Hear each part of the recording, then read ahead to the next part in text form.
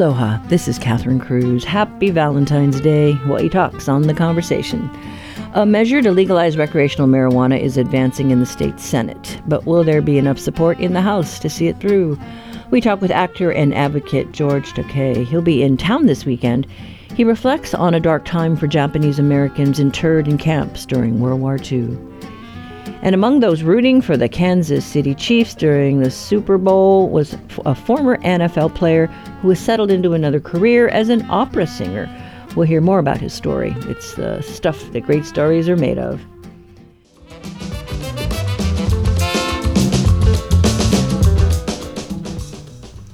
This is The Conversation on Hawaii Public Radio. I'm Catherine Cruz.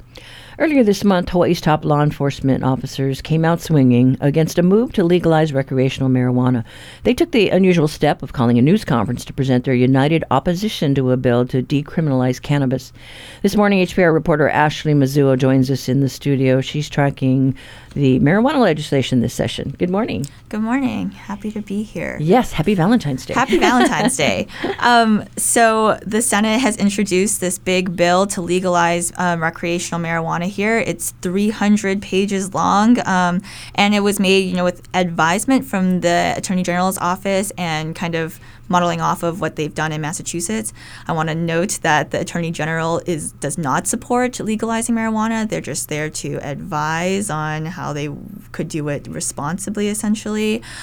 So if this bill passes, basically, it would legalize marijuana for people 21 years and older, and dispensaries would have to check IDs. Like if you're going to a bar or a club, it's the same kind of process. All the marijuana being sold needs to be tested by a lab and have the THC potency labeled on it, and have generally, I want to say, kind of boring packaging that conceals the marijuana from being seen, so it can't be transparent. And the reason that I'm saying it's boring is because it has to be a solid color. They're trying to, I think, learn from some of the things that happened with youth vaping, so that the advertising for it can't be child friendly. They can't call it candy or have fruits and animals on it as advertisements. Yeah. So the measure would only allow people who have been residents of Hawaii for at least 5 years to obtain a license to sell marijuana legally. It also creates 2 new special funds, one that would fund law enforcement and another that funds social equity and public health. It also will impose a 10% tax on the marijuana, and that's on top of the 4% GET tax that would also be charged on it. The proceeds of the marijuana tax at 10% rate, it's not going to go into the general fund. It actually gets split between those 2 special funds. But all of the fees and fines related to marijuana licensing, that goes strictly to the law enforcement fund. And so that law enforcement fund would, create something like a cannabis enforcement unit, more law enforcement officers to kind of enforce these laws. But the social equity fund is going to be used to fund a grant program for people who lived in what they're calling disadvantaged communities, or just fairly impacted communities, but essentially disadvantaged communities trying to enter the marijuana industry. It would also fund a public safety grant program that can be awarded to state and county agencies to assist with a variety of things, which ranges from, even more law enforcement training to things like housing assistance, food banks, harm reduction. And it's just kind of a wide net. Yeah, it's a very wide net. And on top of all that, they would the bill would allow people who have been convicted of marijuana possession to have those records expunged. Those records are not going to be automatically expunged, though. People would have to petition the court themselves. They just said that they don't have the ability to auto-expunge records like that. And basically, it would cost the state about $38.7 million to fund this measure.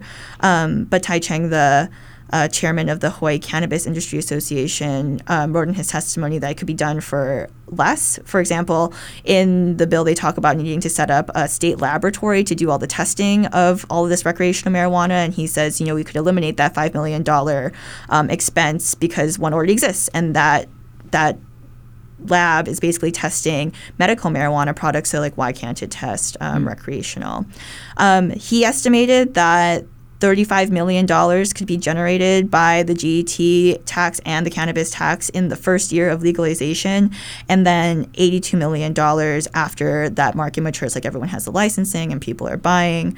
But there are no official numbers from the government about how much revenue they're projecting yet. And then what was the testimony like just from the general public? Yeah, I would say it seemed a little like 50-50 split, people for and against. A poll done by the Star Advertiser in 2022 said that 58% of Hawaii voters supported legalizing recreational marijuana to generate tax revenue, and 34% were against it, 8% undecided. When Governor Josh Green was campaigning for governor back then, he said that he supported marijuana legalization. Mm-hmm. Yeah. And so the room yesterday at the committee hearing was overflowing with people. There were people sitting outside, and there was 550 pages of written testimony submitted, and it was really split. Honolulu prosecutor Steve Alm, he raised his concerns with the legalization, and he's very against it. We look at other states like Colorado who've had 10 years who've looked at this. You are going to have more car crashes. You've got environmental problems. The weed today is so much stronger. It was 3% back in the day. Now it's 20, 30, 40%. We've got kids going to the emergency room thinking they're going crazy because it's so much more powerful. And no matter what type of structure you set up, you will be legalizing a powerful drug, and it will have a lot of bad consequences.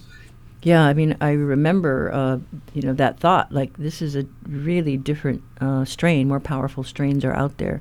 Right, yeah. And I just want to note, too, like even though that's true, like the THC potency amount would be written on the packaging. And so, yes, it's more potent, but in theory, you would understand if you're going to take the drug that it's that high potency level. And, as you mentioned earlier, he had Prosecutor Steve Alm had organized that whole press conference last week. And, even former Governor Linda Lingle came out to urge the state not to do it. Mayor Blanchiardi of Honolulu is also against it. They're really concerned about, crime increasing and younger children or young adults accessing it, and of course like DUIs, but there are a lot of reasons to do it as well. Economically, it could be a huge driver to diversify Hawaii's economy. Here's Drew Daniels, Director of Marketing at Big Island Grow, medical cannabis dispensary on Big Island. In the last 3.5 years, I've traveled all over the country, and I've seen the potential that this creates. In my travels, I've met people from Hawaii pretty much everywhere. Every single one of them says almost the same exact thing to me. I wish I could come home and work in this industry. I think that this legalization has the potential to not only keep Hawaii's young workforce home, I think it has potential to bring it home. Yeah, I mean, we saw, what happened, trying to get the medical marijuana legislation passed. That took a while. So, yeah, we'll see, I guess, if there's an appetite for recreational. Right. Yeah. And, it's interesting because it's not exactly a partisan issue. So they have Republican introducers as well, like Senator Brenton Awa and Kurt Favela. And there's Democrat senators on that bill, like Jarrett Keohokalole and Joyce Ann Bonaventura. And this bill is just a lot more comprehensive than last year's attempt. And the House has marijuana bills moving forward as well. So the House passed a bill on second reading earlier this week that would decriminalize more amounts of marijuana. So that would bring it from 3 grams to 1 ounce and drop the fine to $25 instead of a $130 fine if you're found with that. So there seems to be a little bit more of interest in legalizing marijuana, at least looking at how it's going to work, especially since the Attorney General has issued their report on how it could be done, and that's kind of how we got to this bill. Yeah, and so the Senate then passed out its legislation yesterday at that hearing? Yes, yeah, they passed it out, and they're also watching the federal government to see what they do on that side, and so that's part of the reason why as well, is to see if our state will be prepared for whatever the federal government decides on marijuana as well. Okay, all right. Well, interesting issue, and you'll be tracking it. But thanks so much, Ashley. We've been talking to Ashley Mizuo. She's tracking a bill to legalize recreational marijuana, which cleared its first hearing in the Senate yesterday, and we told you we would be following this issue. And we asked you to share your feedback on the Talkback line, and this morning we got this. Hi, my name is Casey Lee. I'm calling in from Haiku. I'm calling in regards to your segment on the legalization of recreational cannabis, and I am for this, mostly because the cannabis that would be legal and available to people would be at a much lower dose than medicinal cannabis, which is what makes it recreational. And this also will greatly decrease any risk of overdose or harm because it will be legislated and people will be able to access this substance safely and effectively. This also decreases the stigmatization of those utilizing cannabis medicinally. I am a home nurse on Maui, and a lot of my clients would benefit from this medication, but because of federal laws or even state laws, feel a lot of shame around accessing and obtaining it.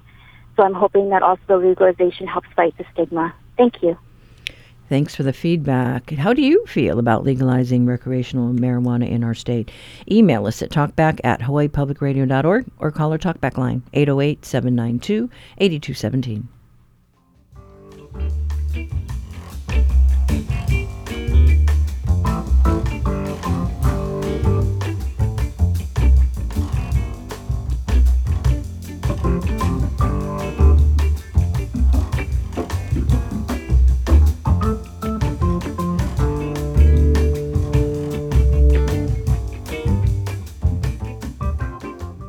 Support for HPR comes from the Scheidler College of Business at UH Manoa with info sessions for the 2024 Distance Learning Executive MBA and Master of HR Management, scheidler.hawaii.edu/executive. HPR is hiring for a full-time membership manager. Are you experienced in nonprofit fundraising? A public radio superfan? This is the job opportunity for you. Join HPR's growing and passionate team. Apply by March 31st. Learn more at hawaiipublicradio.org/jobs.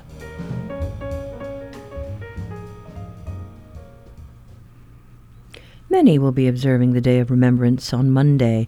President Biden set the day aside in 2022 to remember the over 125,000 Japanese Americans incarcerated in internment camps between 1942 and 1945. Here on Oahu, Honpa Hongwanji will be commemorating the occasion with 2 free lectures by actor and social justice advocate George Takei. Takei is best known for the character Sulu from the original Star Trek series. He's also an author and the inspiration behind the stage production Allegiance, which portrays the story of Japanese American families living in internment camps. The Conversation's Russell Subiona got the chance to talk to Takei earlier this week. When we think about the conflicts going on around the world today in Ukraine and in Gaza, does that reframe the significance of the Day of Remembrance? Indeed it does, because I am committed to doing what I can to prevent wars from happening because of my childhood experience being incarcerated in American prison camps because of the irrational reaction that the United States government and President Roosevelt had to the bombing of Pearl Harbor in Hawaii. I think that's an important thing for many of us to remember. It's been over 80 years since World War II, and I feel like there have been generations that have come and may not necessarily remember the atrocities of war here in Hawaii at that time and elsewhere in the United States when it came to the treatment of Japanese Americans and other minorities. Do you think it's important to continue to remind the newer generations just how terrible a lot of our Japanese American friends and families were treated at that time? Well, our incarceration is a part of American history, and all Americans should know about it. And that's one of my mission, to enlighten Americans on a chapter of American history. But even more important, there are Japanese Americans. You use the word remember, but there are Japanese Americans, younger Japanese Americans, who know practically nothing about that chapter of American history. I've used the various platforms I have accessible to me, including I'm an actor, and theater was one of those platforms. We produced and developed a Broadway musical on the internment of Japanese Americans during the Second World War. And after the show ended, so many younger Japanese Americans came backstage to tell me how moved they were by the story and by the drama that they just experienced, and that their parents or grandparents were in camp. That's the term we use. And so there's that connection. And I respond to them by saying, oh, which camp were they in? Their face is a blank. They don't know which camp they were in. And so to help them out, there were 10 camps altogether of the internment camps. There were many more Justice Department detention camps, but the bulk of the Japanese American community on the mainland were in the 10 camps. And so I recite to them the states that we're in. Were they in the blistering hot desert of Arizona? Or was it windswept high plains of Wyoming? Or the swamps of Arkansas? These are American places. Or Colorado or Idaho. Their face is a blank. They don't know anything other than the fact that their parents or grandparents were in camp, in quotes. And so I feel the urgency of getting the story out to Japanese Americans as well as the general American public, because it's an important part of American history that has particular ramifications for what's going on today. So I emphasize the importance of this story being an American story. The production that you talked about that was based on your experience in the internment camp, Allegiance, it was here in 2019, and I was able to catch a performance. This is the first time I had seen it, and there's so many parallels to things that we're seeing at the border nowadays and Exactly. and things in our recent history, right? What drives you to continue to make a stand and continue to talk about your experience in the internment camp? What do you hope to achieve? Well, I was a child. I was 5 years old when the soldiers marched up our driveway, stomped up to the front porch, and started banging on our front door with their fists, and taken away literally at gunpoint, bayonet point, first to the horse stables of Santa Anita Racetrack. Can you imagine taking from a two-bedroom home on Garnet Street in Los Angeles, a residential neighborhood, to a horse stall that was still rank, putrid with the stink of horse manure, insects skittering around on the ground, flies buzzing in the air, and my baby sister immediately got sick, and a few days after that, I got sick too. That was temporary while the camps were being built. And then we were put on a train, a journey of 3 days and 2 nights to the swamps of Arkansas, barbed wire, sentry towers, searchlights that followed me when I made the night dash to the latrine. I mean, it was a prison camp. And then, after a year of imprisonment, the government changed their mind, and we were all categorized as enemy alien, which was completely irrational. We weren't the enemy. We were Americans, and we weren't aliens. We were, excuse me, born in the United States, raised in the United. My mother was born in Sacramento, California. My father was from Japan, but he was brought to San Francisco when he was a child, and so he was raised, educated, and went to college in San Francisco. We were Americans, yet they categorized us as enemy alien and imprisoned us for a year. But then the government changed its mind. They realized that they had a wartime manpower shortage, and here were all these young Americans in their mind now that they could have had, but how do you justify drafting young Americans categorized as enemy aliens already imprisoned in barbed wire prison camp? Their solution was even more irrational than categorizing us as enemy alien. They came down with a loyalty questionnaire, which wanted to determine our, in quotes, loyalty.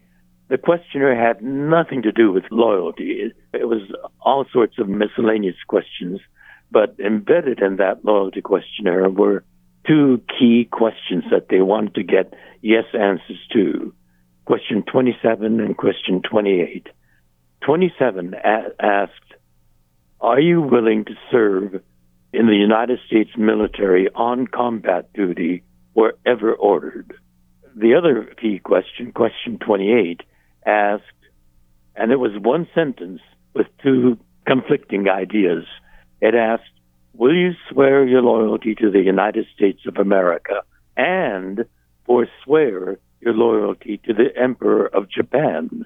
Those that answered yes, yes, were drafted, or some volunteered out of camp and served in the legendary 442nd Regimental Combat Team, made up of primarily, in large number, young men from Hawaii and young men and women from barbed wire prison camp, made up the 442nd.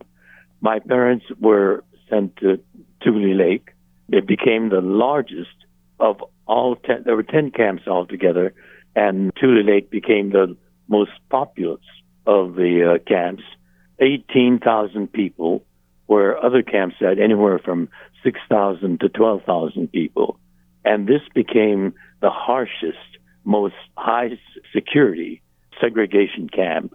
So it became a very turbulent camp with lots of riots and the government sending in convoys of jeeps with armed soldiers to calm the rioting. Wow. My father was elected block manager at both the Arkansas camp and Tule Lake. And so he knew a great deal about both camps. I was very young, and I remember being scared when all this turbulence was happening, but I really didn't understand what was going on, other than it was a scary experience. And when I became a teenager, I sat down with my father and had many after-dinner conversations to learn about the internment. And I learned a great deal from him, as well as much reading that I did on that. And so I wanted to share this shameful history of America to younger Japanese Americans who know nothing of this, and to the general American public on how fallible U.S. democracy can be. My father believed in our democracy. And when as a teenager, when I had these various discussions, he often quoted to me from Abraham Lincoln's Gettysburg Address. He said, our government is a government of the people, by the people, and for the people. He said, these are noble ideals, but therein also lies the weakness of American democracy, because people are fallible human beings. They make mistakes. And even great presidents can make mistakes. And so he said, being an American imposes great responsibility on the citizens, because citizens have to make the high, shining ideals of our democracy strong and true. And when the people fail that, then irrationality takes over. And he said to his children, to me, my brother, and my sister, we as American citizens have to be actively involved in the process of our society. He encouraged all of us to be volunteers in various things and be active.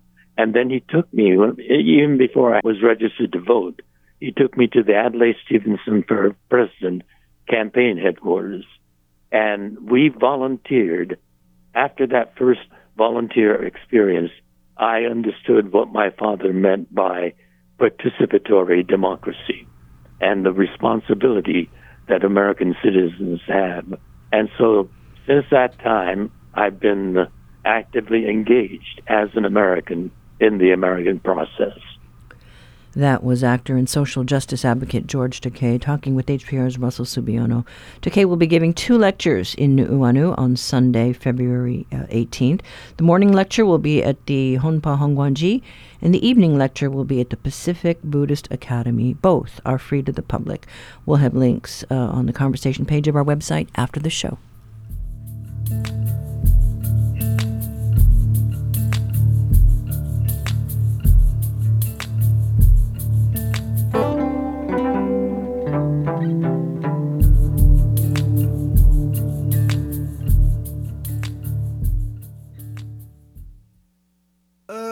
This week's performance for HPR's Mele Hawaiʻi Performance Series is sold out.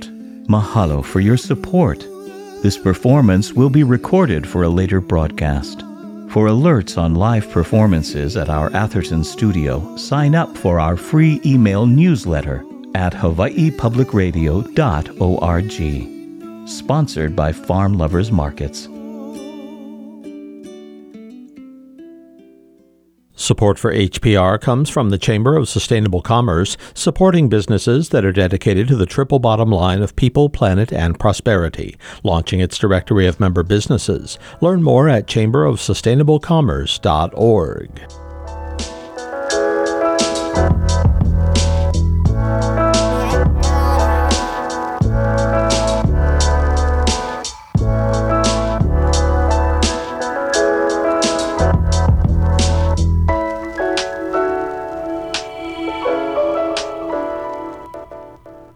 It's Valentine's Day, and on this week's Manu Minute, we've got the songs of the rose ring parakeet. But don't be fooled by its romantic-sounding name. These squawking, bright green airborne menaces make horrible dinner dates. Today's recordings are courtesy of the Macaulay Library at the Cornell Laboratory of Ornithology. Here's University of Hawaii at Hilo Professor Patrick Hart.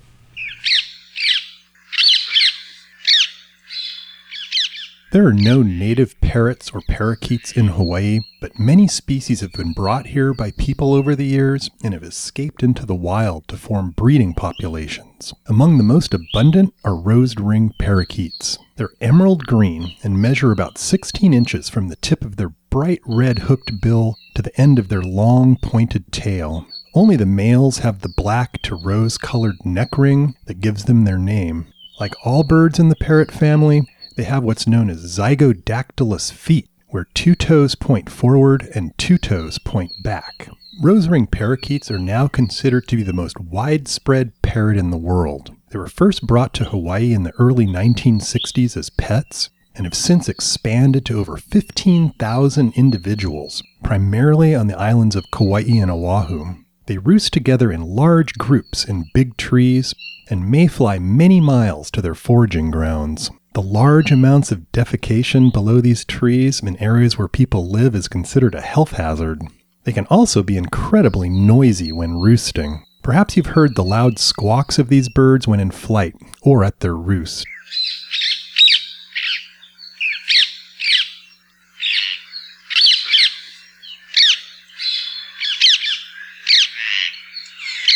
Although highly intelligent and beautiful, they're considered to be severe agricultural pests throughout the world because they consume a huge variety of grains, fruits, and flowers. They're a particular problem for small farmers on Kauai who annually lose a large percentage of their crops to these birds. The Kauai Rose-Ring Parakeet Working Group is actively searching for ways to reduce these losses and support these local farmers. Fortunately, these birds are found mostly in human-modified habitats and rarely are seen in our native forests. For this reason, and also because they mainly crush the seeds that they consume, they aren't considered to be effective dispersers of weeds that might compete with our native plant species, at least yet. For Hawaii Public Radio, this is Patrick Hart from the UH Hilo Department of Biology.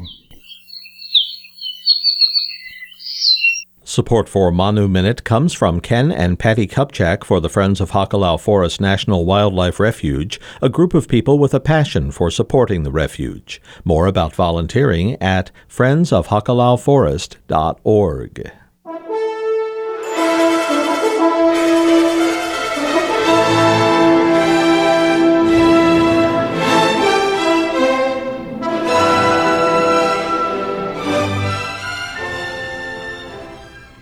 This weekend, Tonga took center stage at an Oahu gala marking the 200th anniversary of the Consular Corps of Hawaii.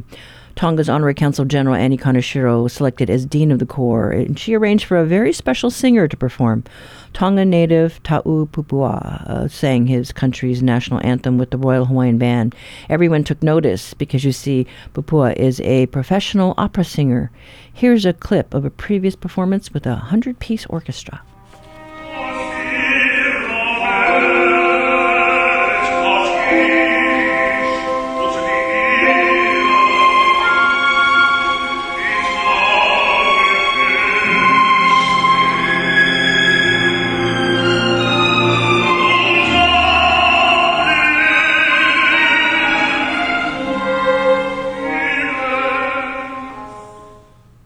This Pacific Island tenor lives in New York City and has performed in concerts in Europe and the Asia-Pacific region.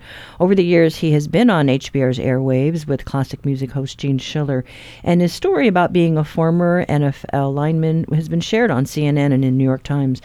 Pupua shared with us that he jumped at the chance to return to Oahu this weekend, where he lived for a time as a child. When they asked if I could come out to the event and sing the Tonga National Anthem with the Royal Hawaiian Band. You know, I've heard about the Royal Hawaiian Band ever since I was little. And to have that honor to sing with them was incredible. But also they asked if I could sing a operatic aria during dinner, and I said, of course I could do that, yeah. Gosh, your story is a really interesting one. You have been on our airwaves before. You were an NFL player before becoming an opera singer. Right. So I am from the island of Tonga, and youngest of 9. And my parents moved to America when I was about 4. And so we lived in Hawaii for about a year and a half, and then we moved to Salt Lake City, Utah, where I grew up.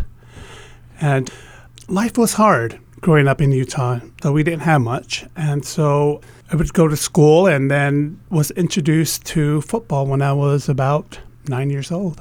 And so I started playing football, and football was the vehicle that helped me get into college because mom and dad just didn't have the money to send off, the 9th child to college. And so I got a full scholarship to go to Weber State University out in Utah, and then was drafted in 1995 to the Cleveland Browns by Bill Belichick, and was there for a year, and then the franchise moved to Baltimore and became the Baltimore Ravens. And I was there for a year, and then I got injured, and I left the sport. That must have just been heartbreaking.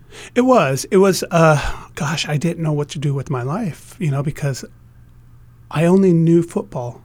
I didn't know anything else. And so that drive home from Baltimore to Salt Lake City, Utah was the longest drive ever in my life. And I had a lot of things to think about, like what I wanted to do with my life.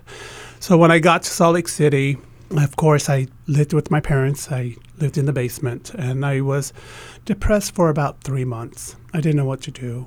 And then I knew that in order for me to succeed in life, I needed to just get out of my parents' basement and find people with goals, people with positive energy. And so I found a few friends at church, and we all had goals, and we hung out with each other, and we had dreams, and we believed in each other's dreams. And so I think that's how it all started. And one thing led to another. I was introduced to a voice teacher in Utah, and he took me to the Utah Opera, and I joined the Utah Opera Chorus for a season. And then I thought it was time for me to make the move to New York. And so I packed my one suitcase and moved to New York. And my parents and my grandmother they were against it because the only New York they knew was the New York that they would see in movies, with the graffitis and the crime. And so they really did not want me to go, but I had a dream. And so I said, I got to go. And so my grandmother came out, gave me a hug, and handed me a $100 bill and said, this is all I have. And, I hope this will help you for the next chapter in your life. And I said, thanks, Grandma. So I took the money and moved to New York. And how does one become an opera singer? I walked around Lincoln Center, where the Metropolitan Opera House is, and Juilliard. And I just kept on looking at the two buildings and thought to myself, how do you become an opera singer? Then I looked across the street and I saw all these restaurants. And I thought to myself, I need to meet people. And so I walked into one of the restaurants. Talk about being humbled. You play in front of 90,000, 100,000 people. But to walk into a restaurant and ask for a job because you have a dream. And so I walked into a restaurant across the street from Lincoln Center, and they hired me on the spot because I knew that opera singers, musicians, love to eat. And I knew that if they come into the restaurant, I could talk to them, find out more about the music life. And so, lo and behold, they came in. And I remember seeing Placido Domingo coming in and Pavarotti coming in to eat. So I would study them. And the restaurants in New York are very loud, and I would study to see, how they would use their speaking voice to save their voice so they could sing. And I saw that Domingo will lean in and talk in a soft, hush voice to whoever they're with. Then I would watch what would they eat, because I know that certain foods give singers phlegm, and we don't want to clear our voice like that all the time because it'll irritate your vocal cords. And so I would see what they would eat, and would they drink alcohol, because I know that alcohol dries out the vocal cords. And so I would study these singers and musicians. And then, of course, students from Juilliard and Manhattan School of Music will come in, and I will talk to them. And you got into Juilliard. I mean, that must have been such a rush. Well, that was, yeah. And so I worked at the restaurant for about 6 years because I had this dream.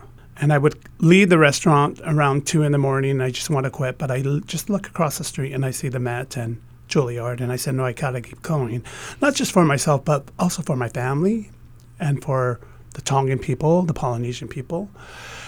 And so, 6 years. And then 1 year, I met a famous Maori opera soprano by the name of Dame Kiri Tekanawa, who was signing autographs at the Metropolitan Opera. And I walked up to her to get her autograph, and she looked up and said, what are you doing here? What do you do? And I said, I'm a tenor. And then she says, well, where do you go to school? And I'm like, nowhere. And she goes, well, how are things going?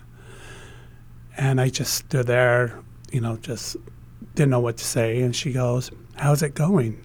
How's the singing coming on? Is anyone helping you? And I shook my head, no one's helping me. And she looks at me and she goes, well, how can I help you? I want to help you. And I said, okay. And so she gave me her phone number, and I called her that night. And 6 months later, she took me to Juilliard and brought me into the building and into a room where there was a pianist, and the boss of the vocal department of Juilliard was there. And she said, now sing for us. I was so green. And I said, okay. So I sang an aria, and they looked at each other, and I sang a second aria, and Kiri said, there is diamond, this is diamond in the rough. He needs polishing. So she said to the boss, the vocal department, what can we do for him? And he said, well, he could fill out an application and come and try out. I can't just give him a scholarship. And so I had a month to learn 5 opera arias and a monologue. And so I did it. And I went in for the audition, and I walked in and I've never done anything like this. And at Juilliard, they had all the faculties right when I walked in through the door. They all sat at this long table that ran all the way across the room. And in the middle of the room was this piano that was lit up by a spotlight. And that's where I went, stood, and sang my heart out. And they asked for a monologue and did that. And we had callbacks. And so I came back to look at the list. I think there was about 115 of us or something like that. And I came and looked at the list, and it went down to about 60, and I was one of the 60. And on to round 2, and then did the round 2, and came back that night to look at the list, and went down to about 25. And then did a round 3, and it went down to 12. Torture. 12 of us, and I was one of the 12. And then they, a month later, they called me and said, "Congratulations, you're one of 4." Wow, that's amazing. And then you have come back to Hawaii to sing with the Hawaii Opera Theater? Yes, last time I was here, it was a while back, 2013, and the opera was Tosca by Puccini, and it went very well. And then the last time I was back was in 2020 to sing with the Hawaii Symphony, Beethoven's Ninth, right before the pandemic.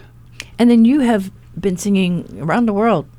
Yes, I've sung in Greece and Italy and Germany and China and Hong Kong and all these wonderful places.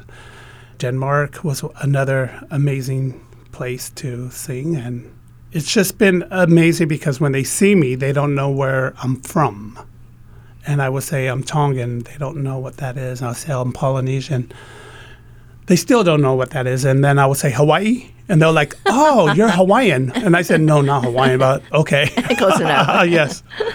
Well, we were chatting earlier, and you had said, you wish that more Pacific Islanders would get into the classics. I mean, you've been able to make a career out of it, and you obviously love it. I mean, and you have a wonderful voice, a beautiful voice. Thank you.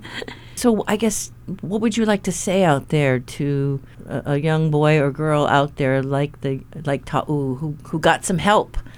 Well, I think, I would love to see more Polynesian singers out there. I think the thing is just that we need to think outside of the box.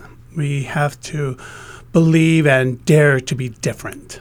Not everybody could be a Beyonce or one of those artists nowadays. I think because classical music is something special. It's something that will live on forever and ever. I mean, we still speak of the name of Mozart, right, and Bach and Beethoven. A lot of the artists now, I mean, people still talk about the Beatles, but not as, I don't think as much as Mozart or Beethoven, all those composers. But I just wish that a lot of the Polynesians kids would, I think it all depends on what kind of music is played at home. And a lot of times, a lot of the kids are into rap music now. And there are some good rap music, but I find that a lot of the music nowadays, a lot of it has to do with degrading someone else rather than uplifting another person. And I find that classical music is the type of music that uplifts the soul to a higher place. We have been hearing from Ta'u Pupua, a professional opera singer, the tenor from Tonga, whose professional football career as a lineman was cut short due to an injury, and then who turned to opera. So who did he root for during Super Bowl Sunday this past weekend? We'll hear more after a break.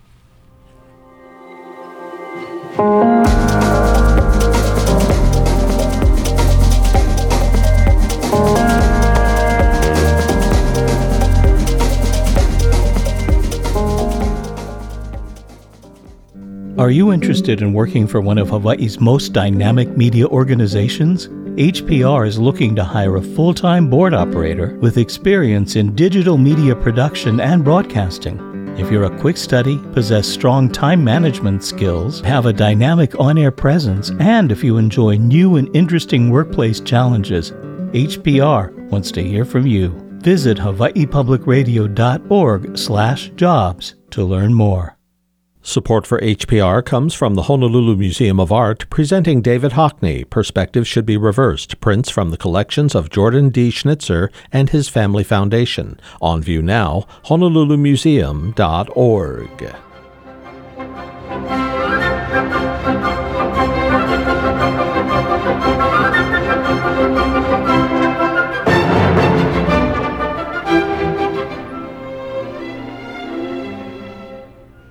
Let's get back to our interview with opera tenor Ta'u Papua, a former NFL player who suffered a career-ending injury and found a new profession, singing. So who did he cheer for on Super Bowl Sunday? I was rooting for the team that, of course, won the Super Bowl. Okay. I think a lot of people that I was with, they wanted, San Francisco to win. But I'm glad that Kansas won, and so I'm happy for that. Do you ever feel like this twinge, like, because your career was cut short because of an injury? I used to watch the game and just had a lot of times of thinking about, when I played. And to see, but the game has changed so much now. The rules have changed a lot, and just also the helmet, the shoulder pads, and all that, a lot has changed. Yeah. So you don't dwell so much on that. I used to miss playing, but because I came into opera, into classical, later in my life, I had to play catch up. Because when I got into Juilliard, I didn't really know my do-re-mis, which a lot of my colleagues, they knew, a lot of things that had related to music. While they were learning their do-re-mis, I was learning how to kill the quarterback. And so, it's just a whole different story. It's a different world. Yeah. Anything else that you'd like to share with our listeners just about the space that you live in? Well, I think what I want to share with the listeners is what can we do to make sure that art doesn't die, classical music, because a lot of our youth are gravitating towards something that is, for me, in my opinion, it's not so positive in one's life. And classical music is so important because, there's been studies of how pregnant women would put headphones on their belly and and they would play classical music and how that, baby reacts to that type of music. And I think music is so universal that it speaks in so many different languages. And so when you see a child growing up with beautiful music, with orchestration or symphonies or opera and all that, I think that child grows up to be a better person. And then did you have classical music growing up? I didn't have classical music growing up, but I did have Tongan choral music because my parents sang in the choir, my sisters sang in the Tongan choir, and the Tongan people love to sing. They just love to sing. And so I grew up in, hearing my siblings and my parents singing in the choir. And of course, it's church music. And so I grew up with that. I didn't get my taste of classical music until high school when I sang in the choir there. And then also my brother, when he went to the university, he had to do a report on classical composers. And he would come home and he would play all these music.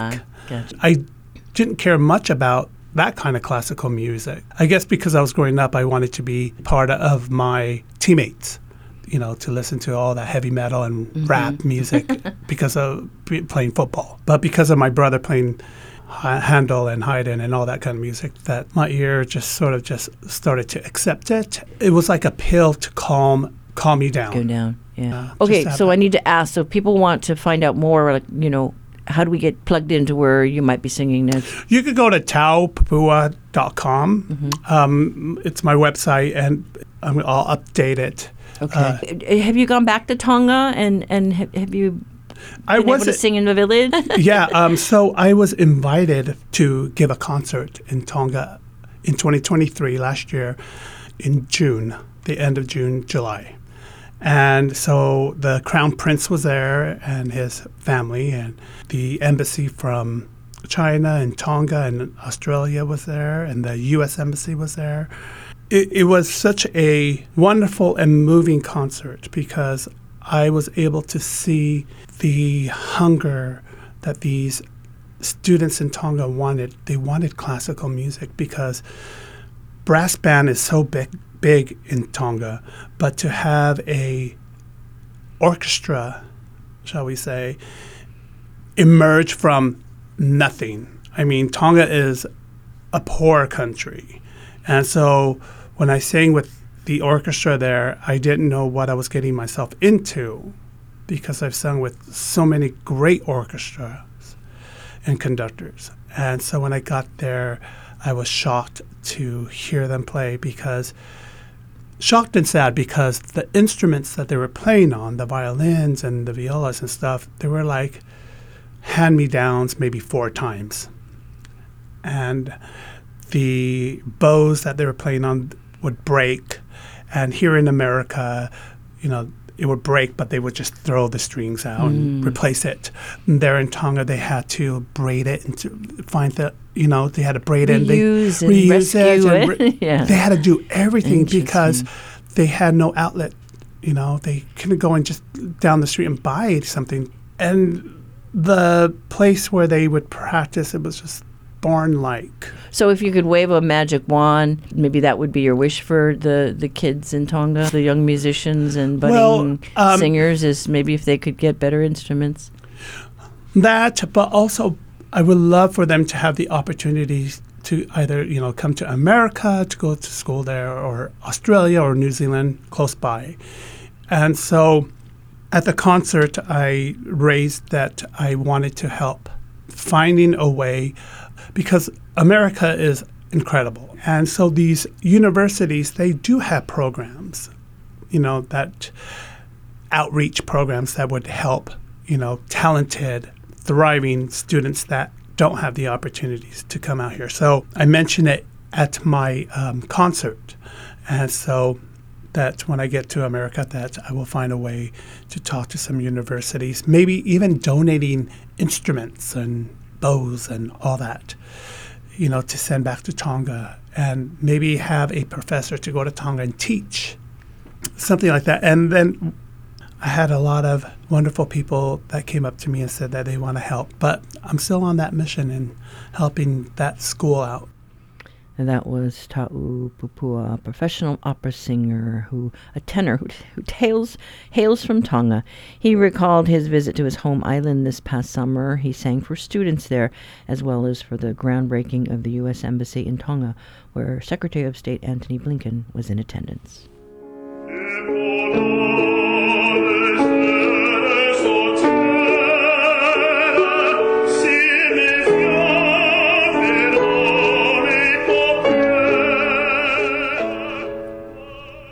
Well, we're out of time now, but up tomorrow, we plan to talk to Governor Josh Green. Got something you want to ask him? Leave your question on our talkback line, 808-792-8217, or email talkback@hawaiipublicradio.org. The conversation is available as a podcast on our website or wherever you look for podcasts. I'm Catherine Cruz. Join us tomorrow for more of the conversation.